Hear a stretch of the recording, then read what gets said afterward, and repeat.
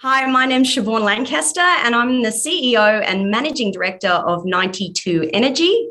92 Energy is a uranium exploration company. We recently listed on the ASX in April of 2021, and we're exploring for high-grade, unconformity-related uranium in the Athabasca Basin of Canada. Siobhan, good to have you on the show. Been trying to get you on for a while now because I was really intrigued. Aussie company in Athabasca Basin, always interesting. Let's start with you though. What's your background? Sure. So I was actually around in the last uranium cycle. I worked for Extract Resources. And Extract, you might remember, had the Husab uranium deposit. So that was the third largest uranium-only discovery in the world at the time. And I was the company secretary of corporate affairs for the company. So I was with them from just after they'd made the discovery all the way through to the sale process. So I was heavily involved in that sale process with CGMPC. And prior to that, I was a corporate lawyer. Okay, we forgive you. Tell us a little bit about the rest of the team. Who's active? Yeah, so we've obviously got Steve Blower, who's ex-ISO Energy. He's on the board. He's absolutely fantastic and has had his hand in many, many different discoveries in the basin. And Kanan has just joined us, Kanan Sariaglo, who was working with Fission and part of that discovery team. So he's very familiar with based hosted uranium discoveries. So they're the two technical guys that we've got. And of course, we're building that team up, that technical team in Canada at the moment. And then there's myself, obviously, and we've got a great board, very supportive with Richard Pearce, who was previously around the traps in the last uranium boom, Matt Gorsey, who assisted putting this company together, and Ollie Cruiser, who assisted by putting together a prospectivity study over the Athabasca Basin, which is really why we're here today talking. Well, that's great. I just want to understand because, working Athabasca, it has its own peculiarities. And so you've got quite a few people who've obviously worked in the Athabasca Basin. That helps. Okay, understood. Now talk to me about the business plan. So you obviously picked this up from ISO Energy, another Aussie. Craig is well known to us, and I think Matt's the kind of conduit between you two. That's how you picked it up originally. So, can you tell us what you set out to try to do? What's the business plan? Yeah, sure. So there hadn't been ASX exploration uranium listing in 10 years. So I was approached at about this time last year, actually, and told, well, we potentially are able to pick up these assets in the Athabasca Basin. And obviously the Athabasca Basin has tremendous appeal for any uranium buff out there because it's just really is a tier one jurisdiction. So, that got me straight off the bat. And of course, I started looking into ISO Energy and NextGen, and they, of course, had the Arrow discovery and been in love with the previous discovery that I worked for, which was the Husab discovery. I thought, oh my God, the Arrow discovery, this beats Husab, hands down. So partly I came along to really put together a company which was exploring purely in the Athabasca Basin and to really get that uplift in the uranium price as well on the way through. So our aim and our goal is to explore for basement hosted uranium deposits. So near surface is what we're looking for. And of course, we've had that recent success with the Gemini mineralized zone, which we discovered on our fourth hole ever. So that was a pure greenfield exploration play. Yeah, it's interesting because, when I first saw this come out, I thought, oh boy, here we go. We're going to repeat what happened last cycle. We go from 50 companies to 500 companies, most of which were name changes and not serious about uranium. They're just taking advantage of the situation. But you put a serious team together. And I think you beat me to it. I was going to say, and you've also made a discovery. So, and you made it quite quickly. Was that from data which you inherited from ISO as part of that deal? Or was this just, how did you identify the target? And then how come you got lucky? So we started with a prospectivity study over the Athabasca Basin, which was a very technically driven prospectivity study, and that alerted us to certain areas in the basin that we were interested in. And the Gemini project was one of those particular areas. And we liked the project so much that we pegged a lot of additional ground around the original asset that we picked up from ISO. So that was the first thing. Then we had obviously historical data on the area, and there had been previous historical drilling and some previous exploration, but there really hadn't been anything done since the 1970s. So we saw this as a big opportunity. There were several uranium showings around. 12 kilometres south of the Gemini mineralised zone, there was radioactive boulders. There was also bog sediment sampling and lake sediment samplings between 0 and 660 ppm. So for a uranium buff from Namibia, those grades seemed extraordinary to me and something that needed follow-up. Key Lake is a mine that was originally discovered, up ice from radioactive boulders.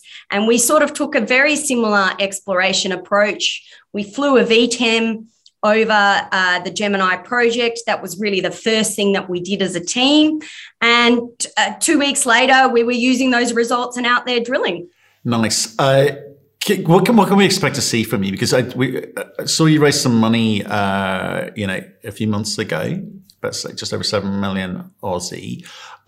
Your share price has popped up a bit. You're going to be able to raise, cheaper money going forward. But you can only work at a certain speed when you're starting off. Or can you? Now you've made a discovery. Does that give you extra impetus? Will we see more money being raised? Will you increase the drill program accordingly? Yeah, so great question. We actually recently raised another $7 million. So we've got over $10 million in the bank, which is an extraordinary amount of money for, a uranium exploration play. So we will be utilising that money and aggressively drilling the GMZ zone. We've got an initial plan of 6,600 metres, but we will expand that program if winter is longer and the drill results, are showing up to be very good. So we've got some excellent plans with the drill rig. We've got one drill that's going to be exclusively on the GMZ zone. And then we've got the second drill rig, which is going to be drilling some old near some old historical drill holes, which actually encountered alteration based on air photolineaments way back in the day. And so they've just missed a conductor very slightly. One of those results even has low levels of uranium mineralization. So we'll be following up on that. That's on the original ISOEnergy claim. And part of our ISOEnergy heads of agreement is to drill or spend $1 million on exploration. So that will fulfill that head of agreement provision. And then we're also going to be drilling the Gemini extension zone, which we're extremely excited about. And that is a 1.8 kilometre long strike to the north. There is a conductor running north and low magnetics. So to us, those low magnetics can be interpreted as alteration in the ground. And we're hoping to test that theory. And hopefully, Gemini will prove to be an extremely good area. Who knows? Could be the next Arrow or Triple R. Could be. Could be. One would hope. One would hope. But I just want to talk to you about something you just said there, because you're going to have to get used to the kind of seasonality component, aren't you? Because Aussie, you've got Africa experience. Athabasca, slightly different. I know you got the guys in there who've worked it, but you're going to have to wrap. You're the person. Buck stops with you. Decision making stops with you. So you're going to have to get used to new data inputs. Certainly in connection with the seasonality component, when you control, the cost of drilling up there, the nature of the drilling up there. It's a slightly new world for you as a CEO, isn't it, operating in Canada? Look, of course, it's a new world, but this is why you hire fantastic people around you. I mean, really, you couldn't get better people than Steve Blower and Kanan. Kanan, spent the last 8 years drilling the Triple R deposit. He's extremely familiar with all of the suppliers in the Athabasca Basin. In fact, we've just hired what everyone considers to be the number one drilling team in the Athabasca Basin, Bryson Drillers. and they're going to be coming out on site. In fact, they did a site visit with us recently when I was over in Canada. So, we've got excellent team, excellent suppliers, and, we've got a pretty tight budget, which we'll manage pretty closely. Yeah, and just so staying on the same theme, it's obviously now, is this the first time you've been a CEO of a public company? I know you've had the role as company secretary, but CEO first time? First time CEO of a public company, yes. Not first time CEO. Right. Okay. But public and private, two very different sets of needs there. So, I mean, how are you finding that? I mean, who are you getting advice from on that front? Because I guess you were the person maybe issuing and proffering advice to other CEOs, but it's a slightly different seat you're sitting in now. How are you finding it? Look, I'm finding it fantastic. I absolutely love it. I love exploration. I love the uranium market. I love what we're doing. So it's a fantastic journey, and I'm really enjoying it. And I mean, honestly, who gets a discovery fourth hole in? It's just absolutely fantastic result for the company. And so, when we have great technical results like that, it makes it much easier. It does. My role is much easier. It does. Not many people make discoveries full stop, let alone early. So yeah, I think congratulations on that one. With regards to the ISO component, obviously you picked it up from them. Tell me more about that deal structure. What do they own as a result? How much do you owe them? How does that play out? Yeah, so ISO Energy received 16% of the company when we listed during the IPO. So they're currently a 14% shareholder in the company. And our obligation was to spend $1 million over the ISO Energy areas. We've almost fulfilled those commitments already. And that's pretty much it. There is a 2% NSR, which is a royalty attached to the ISO Energy areas. Who's got that? Not where the discovery is. Who owns that? That's ISO Energy. They've kept the NSR on the property, but you say it's not included in the discovery area. It's not. So the discovery area is actually an area that we pegged after the ISO Energy agreement. Oh, wow. Yeah. That's quite nice. Double lucky. Well done. Okay, so obviously the timing couldn't be better for you in terms of when you're entering the space, in terms of the interest in the uranium investing. Obviously, with Sprott's contribution to bringing or shedding new light in the sector too, and obviously Kazatomprom also helping along the way, and I think even Yellowcake in London as well, having this sort of financial synthetic overlay that they are able to perhaps expedite things in the space. So do you feel that you've timed it right, or were you just looking to try and get in and let the thing play out? I mean, could you see any of this coming? Look, I mean, we did time it very perfectly. We obviously had an internal thought process that the uranium market was about to turn. And then, of course, Sprott entered the market and completely changed, the short-term dynamics of the market by whipping out all of those extra pounds of uranium. So that's done a tremendous amount for the spot price, increasing it from $30 at the beginning of the year to $45 where it's sitting now. But, the uranium fundamentals, they were always there, irrespective of Sprott entering the market. And it was really the supply shortfall that was really fascinating to me. Obviously, there's been a 10-year lack of exploration and development in the area. And eventually, companies, they start to go through their supplies. So, and then, of course, the demand story, with decarbonisation, electrification. I mean, you couldn't get better sort of global trends for the uranium market. And then you add in, what's happened over in Europe with the electricity crisis over there. I mean, it's all just playing beautifully into the story for uranium long-term fundamentals. So, I mean, that's the great thing about the market. It's very much driven supply demand. Yeah.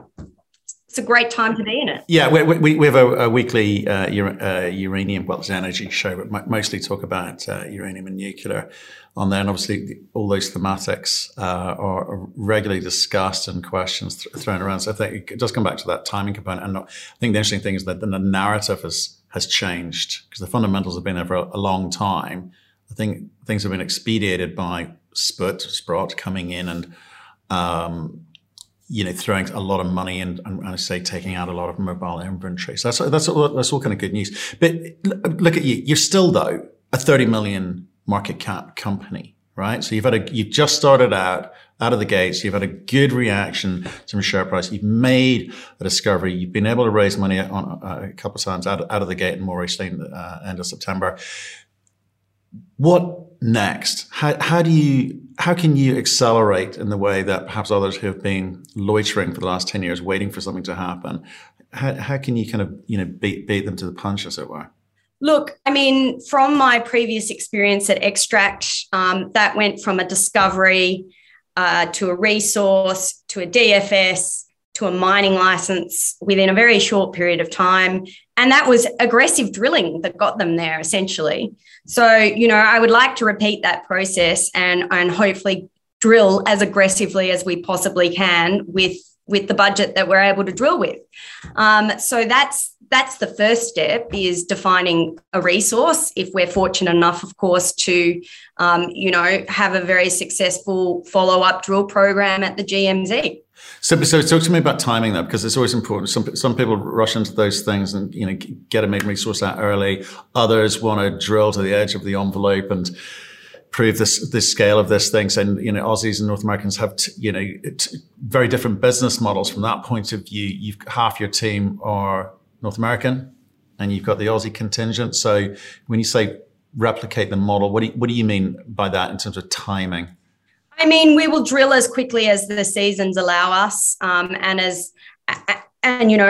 if the zone only allows you to have a certain number of drill rigs, we'll obviously only have that certain number of drill rigs. So we'll drill within the ability that we're able to drill.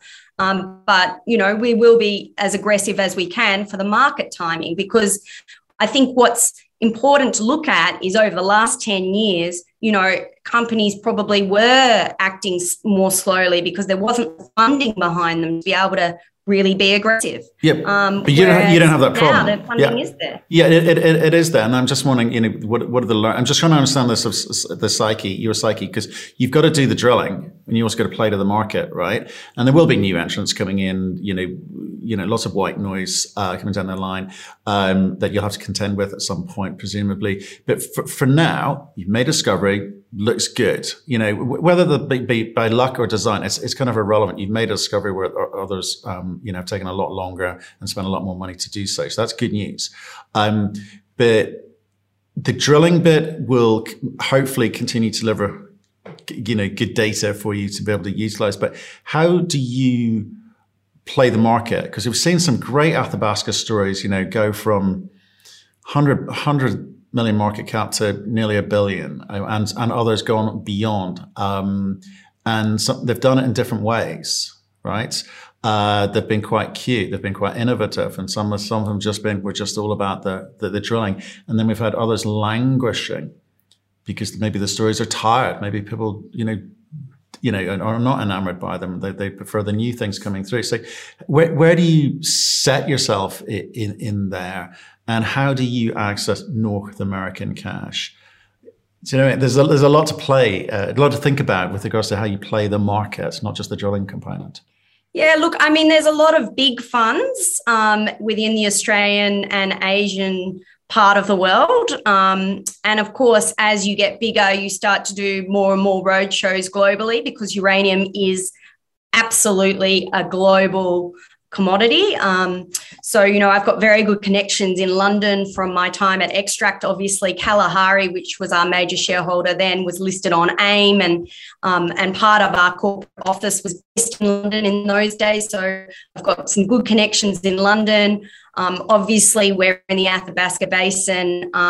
And so, it's going to be easy to talk to investors in North America because people understand the Athabasca Basin. And I think, people will follow a story if the discovery is good. And that's what I hope it is, I always go back to the example of Extract, but it did take the market a little bit of time to work out just how truly extraordinary the Husab uranium deposit was.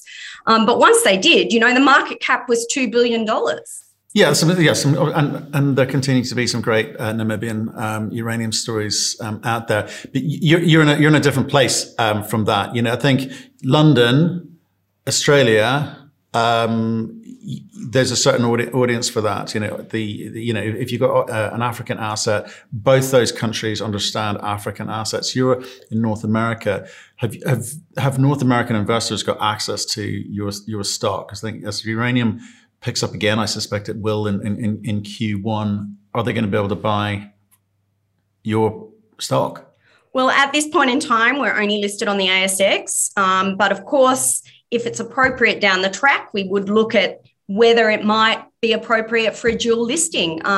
So again, I go back to the story of Extract. That was dual listed on the TSX. So it is a possibility. And, it is that dual structure that I'm familiar with working with. So it's something that's doable. For sure. And, that's why we're using, for example, Canaccord did our last raise because they've got really great links into that North American market. I think we're trying to set ourselves up as well as we possibly can should this be a significant discovery. But again, we need to really do the drilling this time round to really know exactly where we're placed. We really won't know until the truth serum, which is the drill rig, goes into the ground and starts drilling again. At the moment, we've only got one hole. And of course, Baseload, who's 400 meters away from us, has, 3 holes. So, we know the system is large. We know it's a big mineralized system, but we don't know much more than that. So any teaming up with Baseload? We had James on last week. He seemed quite excited about what they've got.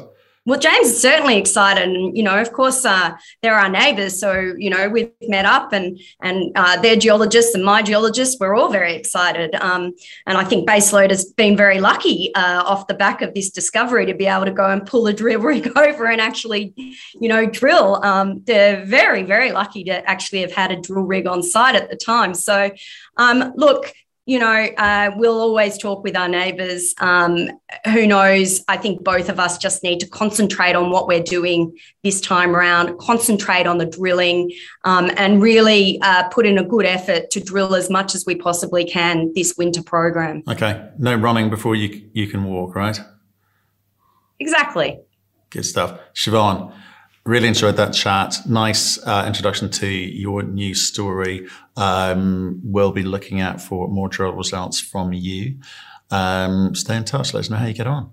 Thanks. And I should say the drill rig starts turning early to mid-January, so stay tuned.